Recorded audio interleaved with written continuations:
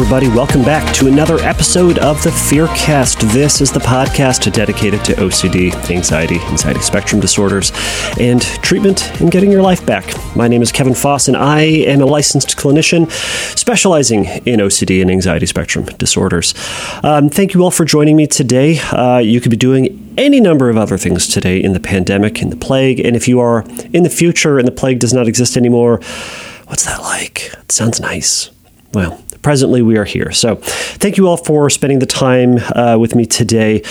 For those of you who are new, this is a question and answer based podcast. So if you have a question about OCD and anxiety treatment, shoot me an email. You can go over to fearcastpodcast.com. Send me a message there through the Ask a Question link or Submit a Question link, and I will read it, consider it, and probably put it up on a show. So like all the questions that I'm going to have on the show today, I got all of them through the fearcastpodcast.com. Guys, if you like the show, and gals, if you also like the show, give me a like, give me a thumbs up, give me a star, give me whatever it is on that platform that you are receiving this podcast, and rate the show, review it, write a little blurb about it. It again, it warms my black little heart in this sad, cold, bleak pandemic winter that we are in, and it more importantly, it helps other people to find the show.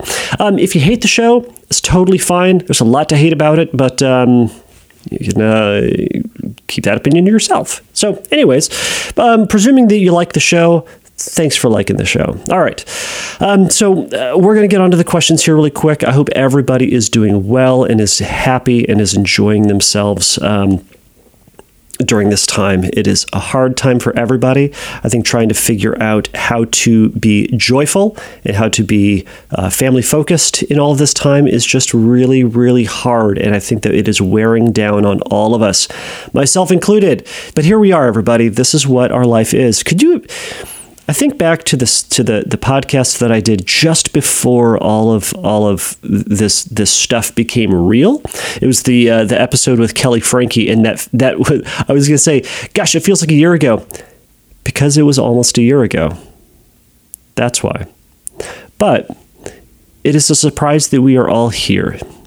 It is also a surprise how much we can all get used to and how much we can be surprised at. But here we are. So again, I hope all of you are doing well. I will stop yammering and we are going to get on to the questions.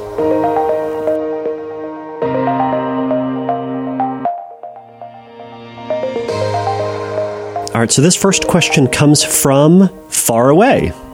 That is the name that they put down, From Far Away. All right, From Far Away says, hello. I've been listening to your podcast for a while, and it's been a great help. In the last year, I've been through some, quote, big things as I see it. I've completely renovated a house with my cohabitant, and we have been talking about having kids, and that is when it all started. It all started as HOCD pretty bad. After a few months of HOCD, it came right back around to ROCD, I think. I just want to first state that my partner is the world's best man, does everything for me, and is incredibly attractive.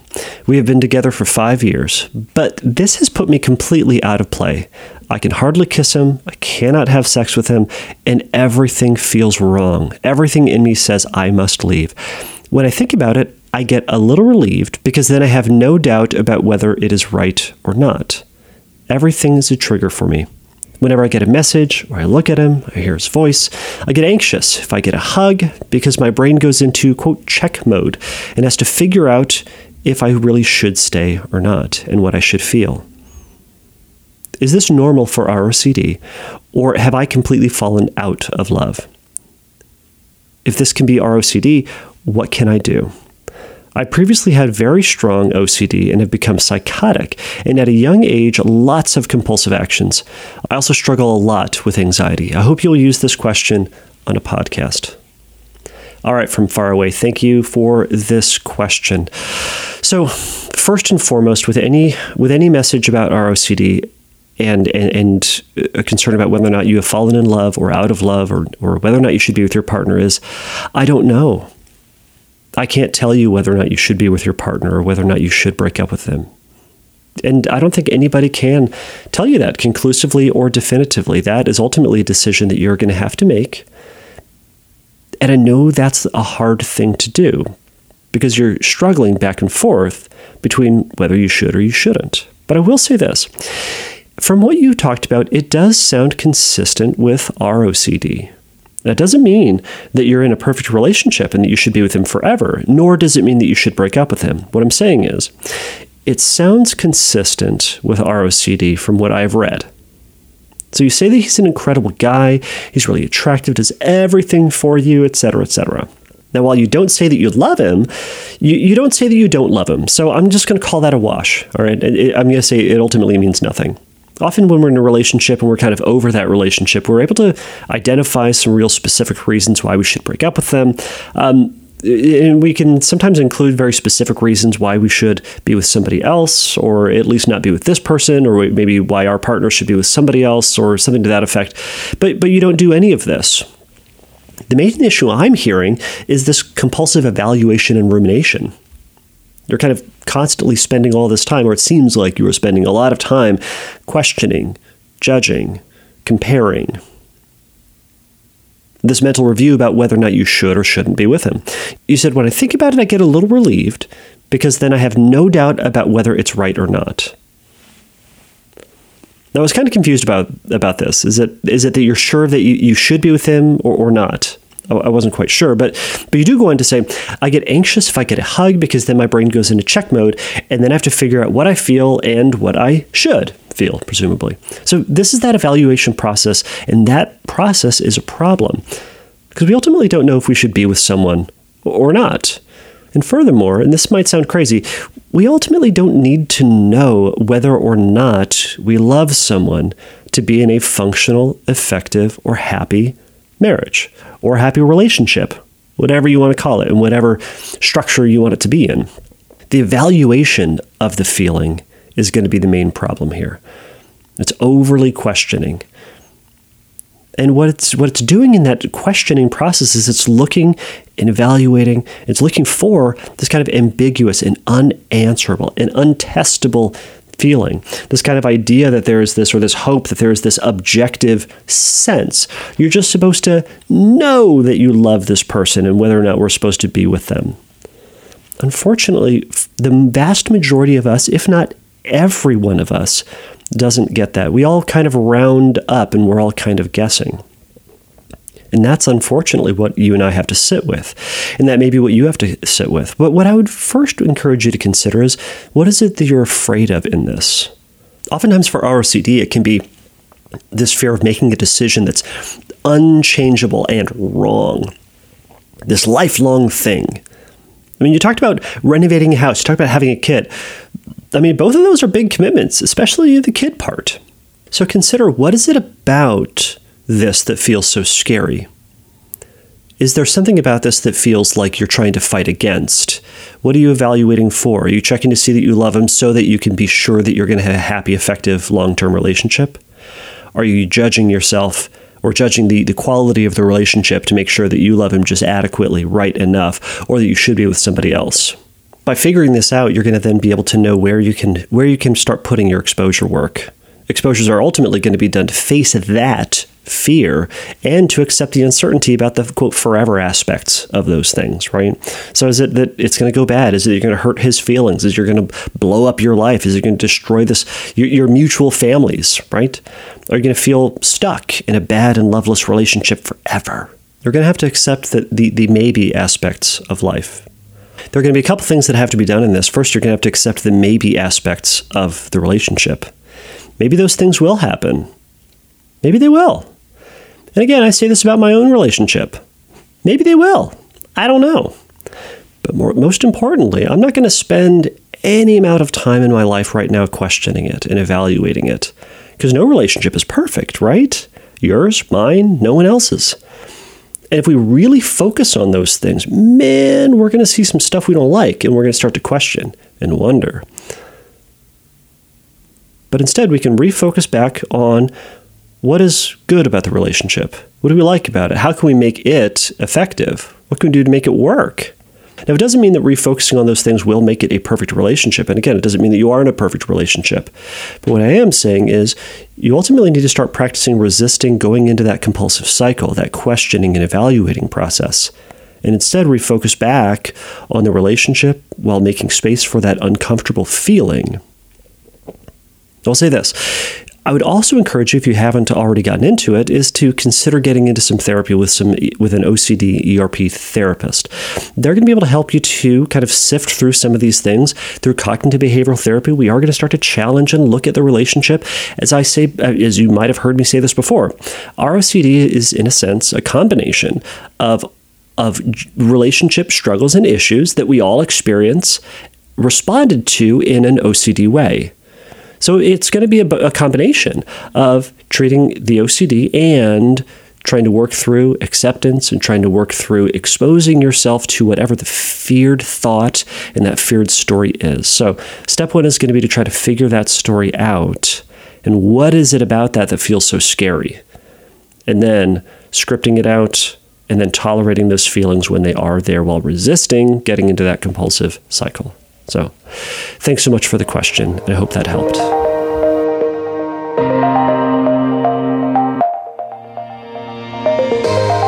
This next question comes from SR. They say, "Hello, Kevin. Thank you for the wonderful podcast and all the great help. This is my second question, so I hope that's okay. I struggle with an issue where I'm thinking about my eye movements. I fear I would have to be aware of every little movement my eye makes. So, whenever I'm reading, for example, I'm constantly aware of my eyes moving left to right, right to left, line by line, like I'm doing this voluntarily. And so I become distracted and I get pulled away from the awareness of my reading. Also, my eyes will start to strain and to hurt and become painful with this. I know I want to learn to accept that I may notice the movements forever, and that fear of staying stuck fuels this. But it's very difficult. Any advice or recommendation you would have or suggest to make this easier? And any ideas for exposures to aid in tolerance of the eye movements?" All right, SR, so I'm going to give you some ideas for some exposures that you can do. So everything that I've said on a previous episode or previous episodes about sensory motor or hyper-awareness OCD is going to be applicable here. So certainly in challenging the thought, it sounds like you're doing this, so great. What I will say is, it sounds like that you are actively spending a lot of time trying to solve and resolve this struggle, to understand it. And if you can get to that place of full understanding or get to that place of mastery over it, then it will all go away. But what we're ultimately trying to do with this is to give our eyes and the motion or the thought about all of that as little attention as possible. Because the compulsion here is the evaluation. It's questioning whether or not you are doing this, questioning if you are doing this voluntarily, noticing the left to right, right to left, noticing that you're noticing it. All of that can certainly feel very intrusive, and it certainly is. The questioning about it is not something that you actively would like to think about, I imagine. I don't think anybody's saying, it sounds really fun. I'm going to spend all my time, instead of focusing on what I'm reading, noticing my eyes in the left to right and the right to left and the up and down. I'm just going to be doing that and focusing on that. I don't think anybody's really doing that. Or anybody's really doing that out of elective pleasure, anyways. One of the things you can try is to practice reading without active stress. Now, I'm going to say active stress. It doesn't mean you're not going to feel stressed. You've been feeling this for a long time. I anticipate that you're going to continue to feel this. But where you place your energy is within your control. You get to control how much pressure and focus you're going to give to the evaluation process. If and when you happen to feel stress and tension, that's totally fine. It's perfectly acceptable and understandable. Again, you've been feeling this for a long time. Wouldn't it be a surprise if all of a sudden you didn't feel that, right? So this is expected. So practicing reading without active stress, and start doing this in small bouts of reading throughout the day. And it might just be a couple of lines. It might be a single line. As you're reading, refraining from the active process of judging, questioning, evaluating. It doesn't mean that you're not going to experience the thought. You might, but reshift back to, instead of getting back into that the cycle, shift your attention just back to reading and continue to read. Now, when effort starts to show up and the focus starts to become intense and that cycle starts to return, you're going to take a break and you're going to try to do this at another time. Gently redirecting your attention back to reading while resisting the effortful effort, in a sense, to evaluate how you're reading is going to be the focus here. You're also going to resist that urge to question and evaluate what this is going to mean for you and what's going to happen. You can allow that thought to be there, but you're not going to pay it any mind. You're not going to intentionally focus on it. Redirect back to reading. Now, as a separate exercise, scripting the worst-case scenario. And I suppose first, just like the first question, you have to consider what that worst-case scenario is. Is it that your life is ruined? Is it that you'll never be able to read again? Is it you're constantly going to have to suffer with this process? Whatever that might be. But I want you to audio record this one. So after you write it, I want you to audio record it. And I want you to listen to that over and over again. What this is going to do by listening to it, you're going to be pulling out the reading stress of it, pulling out that task. That's going to be a separate skill that you're going to practice elsewhere. But hopefully those two things will help you to redirect and pay less attention to the process. Because with the audio script, the goal of that is to listen to it passively throughout the day. Have one earbud in, listen to it for like an hour, 2 hours, and go on with your day. Do whatever you want. Go for a hike, go for a run, listen to it at the gym. I don't know. And periodically your brain will focus in on it, and then you go, yeah, there's that story, it might be there forever, and then redirect back to whatever else it is that you're doing. What you're going to do with that is hopefully teach yourself that you can have that thought without stressing about it, without spending a ton of time on it. And hopefully eventually your brain is just going to go, who cares? Maybe that is what's going to happen, but that thought can be there and I don't need to waste my energy on it. So the combination of these two things hopefully will help you to disconnect from that process. So SR, I hope that was helpful. Best of luck.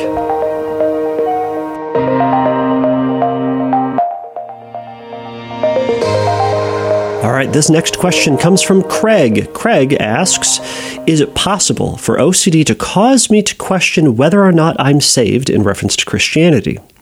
Is there a way to have certainty about my salvation? Craig, this is a great question, and this is a hard question. And it's also a very disappointing answer, I suppose, in the sense that I don't know. I don't have certainty of my answer in what I could say about that. My first question to you is going to be this. Is your doubt about your salvation based on the fact that you continue to have questions about your salvation? Meaning, are you noticing the intrusive thought, questioning whether or not you're saved? And are you rounding that up to the assumption that you are not certain of your salvation? You and I are going to get unwanted intrusive thoughts. Our brain is going to focus on the things that we value the most and is going to question that. It does it in a way to try to protect us and to protect the things that we value the most. So if your faith and your salvation is going to be the most important thing to you, naturally your brain is going to say, well, of course I care about this. Let's make sure that this thing is safe and good and right forever. So it's going to look for the potholes. It's going to look for the pitfalls. It's going to look for the jagged edges. It's going to look for anything that is not rock solid.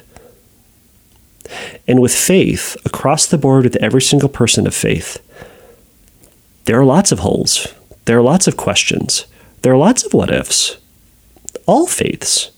My own. And that's okay.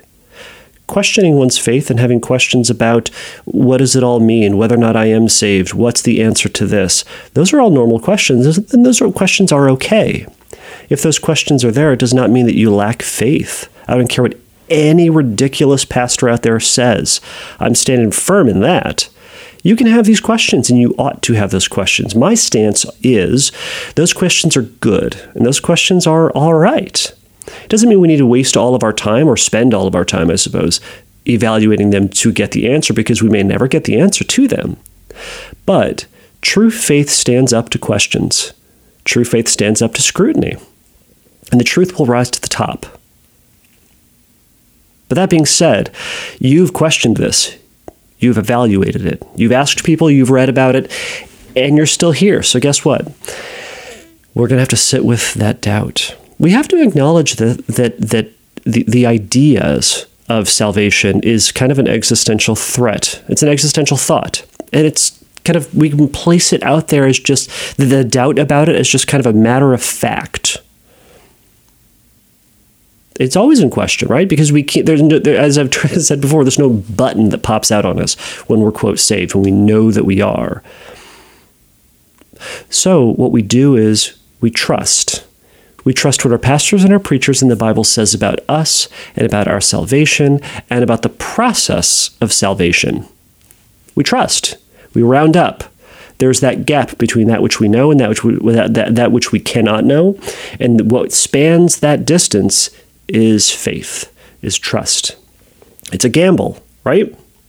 Remember, though, that this is the doubting disease. Also, by the way, read that book. There's a book called The Doubting Disease that is all about faith and OCD. It's a good one. You should read it. But it's the doubting disease, right? It's going to make you doubt even the simplest of things. Now, the compulsions, again, are going to be the most important things to focus on. The repeated effort to solve and fully understand your salvation is the problem. It's not to say you don't want full resolution. We all want full resolution, but that process is going to be the problem. I'd encourage you to practice resisting the evaluation process and to accept the feelings that you get when you disconnect from it. And furthermore, you can disconnect the content of that story from that feeling and say, yeah, this feeling is there and that story is over there. But that feeling that I have does not mean that this story is now more true. It is a feeling. Now, Craig, if you're not doing this, it might be helpful to start working with a therapist who understands both Christian faith and OCD, and to work with them to try to evaluate some of these fears, to start questioning some of them and start challenging some of them, and start going through some of the cognitive distortions through alternative thought records, and to start thinking about what faith means to you, how you are compulsively evaluating, and that can help you to get to a new relationship with these thoughts. If you haven't already, I'd encourage you to listen to some of the Faith and Doubt series. I go into more detail about how to challenge these thoughts, what that might look like. You can listen to the episode with Jamie Eckert, and that's going to be another great episode for you to listen to if you haven't listened to that one already. But I'm not going to spend a lot of time going into what that challenging process would look like, but you can find some more information there. So just for funsies, I went online and searched, how can you be certain of your salvation? And a bunch of websites came up.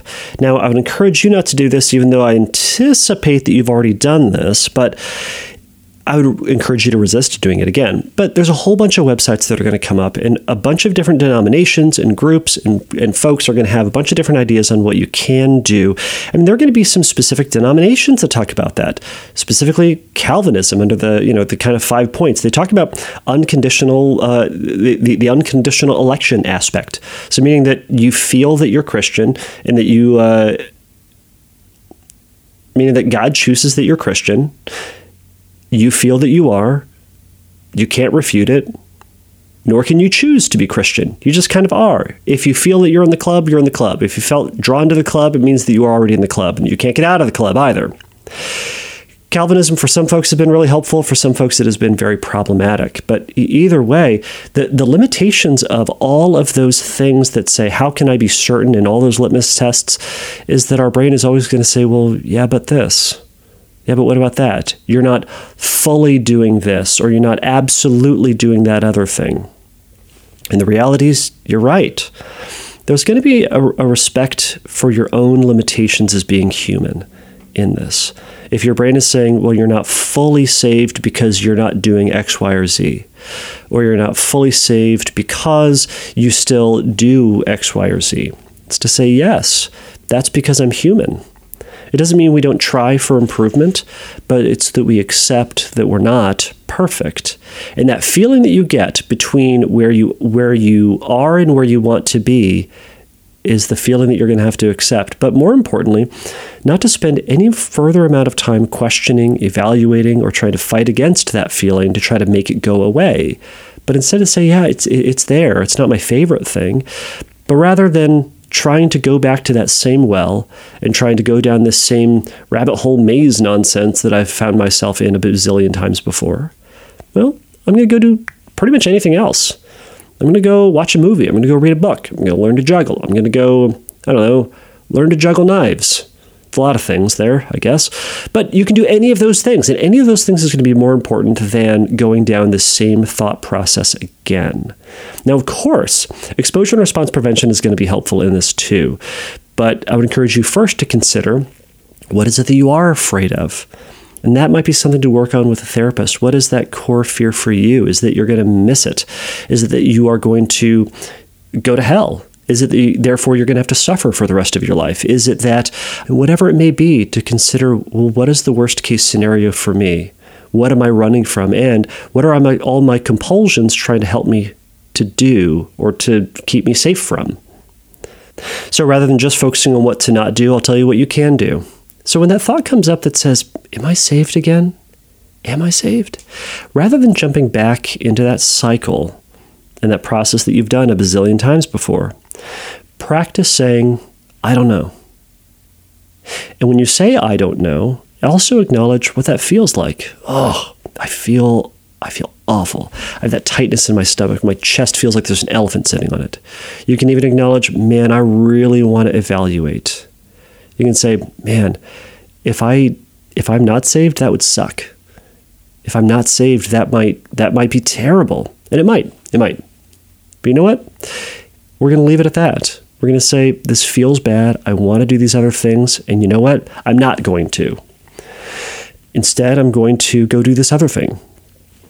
Walk my dog, ride a bike. I'm going to go call up this person, and we're going to go get ice cream in a land where the plague didn't exist. Anyways, you're going to go do anything else other than getting back into that. Now, that is going to be a struggle, and that's going to be a process because there is a temptation and there's a rut in your brain to doing that.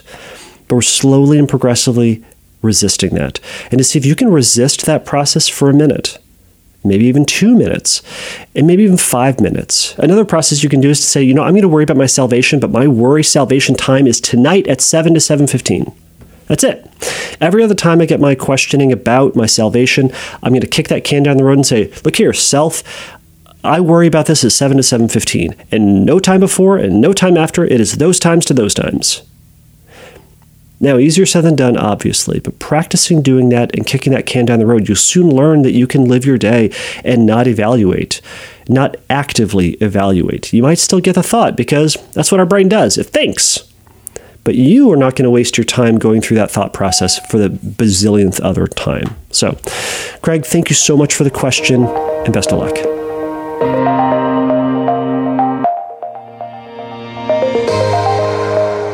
All right, this last question comes from Lee. Lee says, I realize that my OCD is bad in the morning and has always been like this.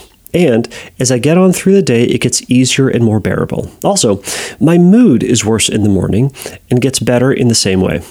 And because of this, I have to kind of sit down on the bed after I wake up for like 20 minutes just to get my head clear and to get a bit settled and more oriented. Also, because the morning is an important part of the day where we usually do what we're going to do, this is obviously disturbing. So my question is, can waking up very early, like before sunrise, ease it up so my mind gets calmer and more ready faster?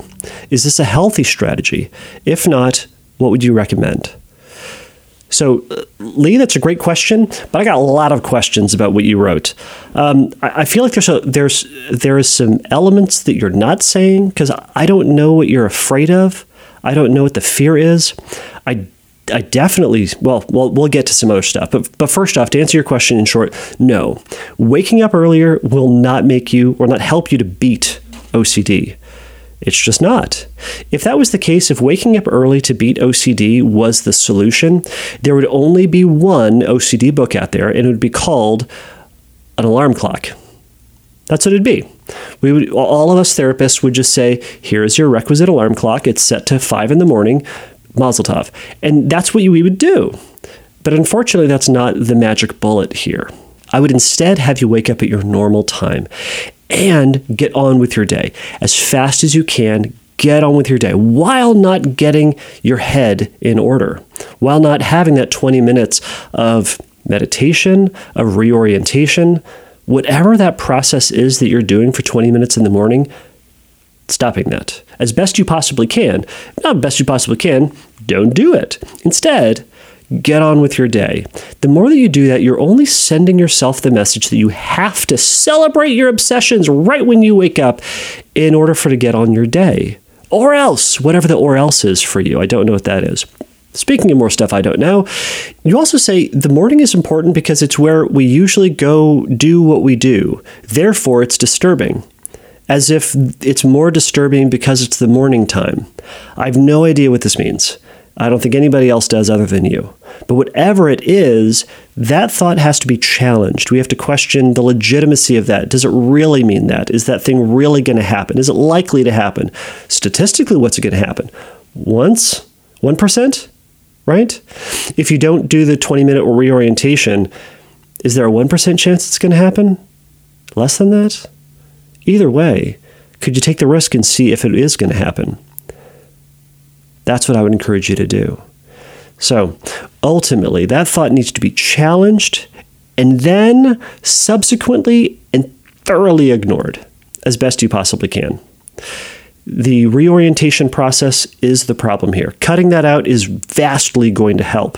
Now, you're doing the 20-minute process to try to protect you. Of course, that's what compulsions do. But you're going to have to take that feeling and move on and to take the risk. We're going to see what happens. You cannot get through this by trying to continue to avoid the bad thing from happening. We need to see if the bad thing is going to happen, whatever the bad thing is. So, Lee, that is my recommendation for you. Waking up early in the morning will not fix OCD. Getting up in the morning at whatever time that you do and getting to your day as fast as you humanly can, that is going to help. Not the solution, but it's going to help. So, Lee, thank you so much for the question. Okie dokie, everybody. Thank you so much for making it through this, the 58th episode of the Fearcast.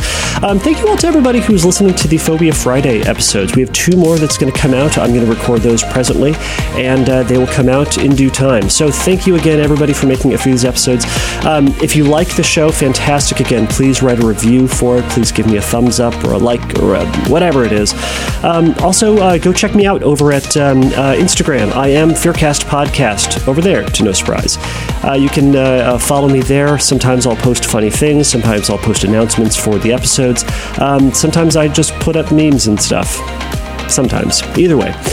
If you guys have questions about these questions and would like to give your own feedback or would like to perhaps suggest something that I missed, go over to fearcastpodcast.com and go to the submit a question link and just write out what you think. If you also have a question that you would like me to answer in a future episode, go back to fearcastpodcast.com and you can put in your question there.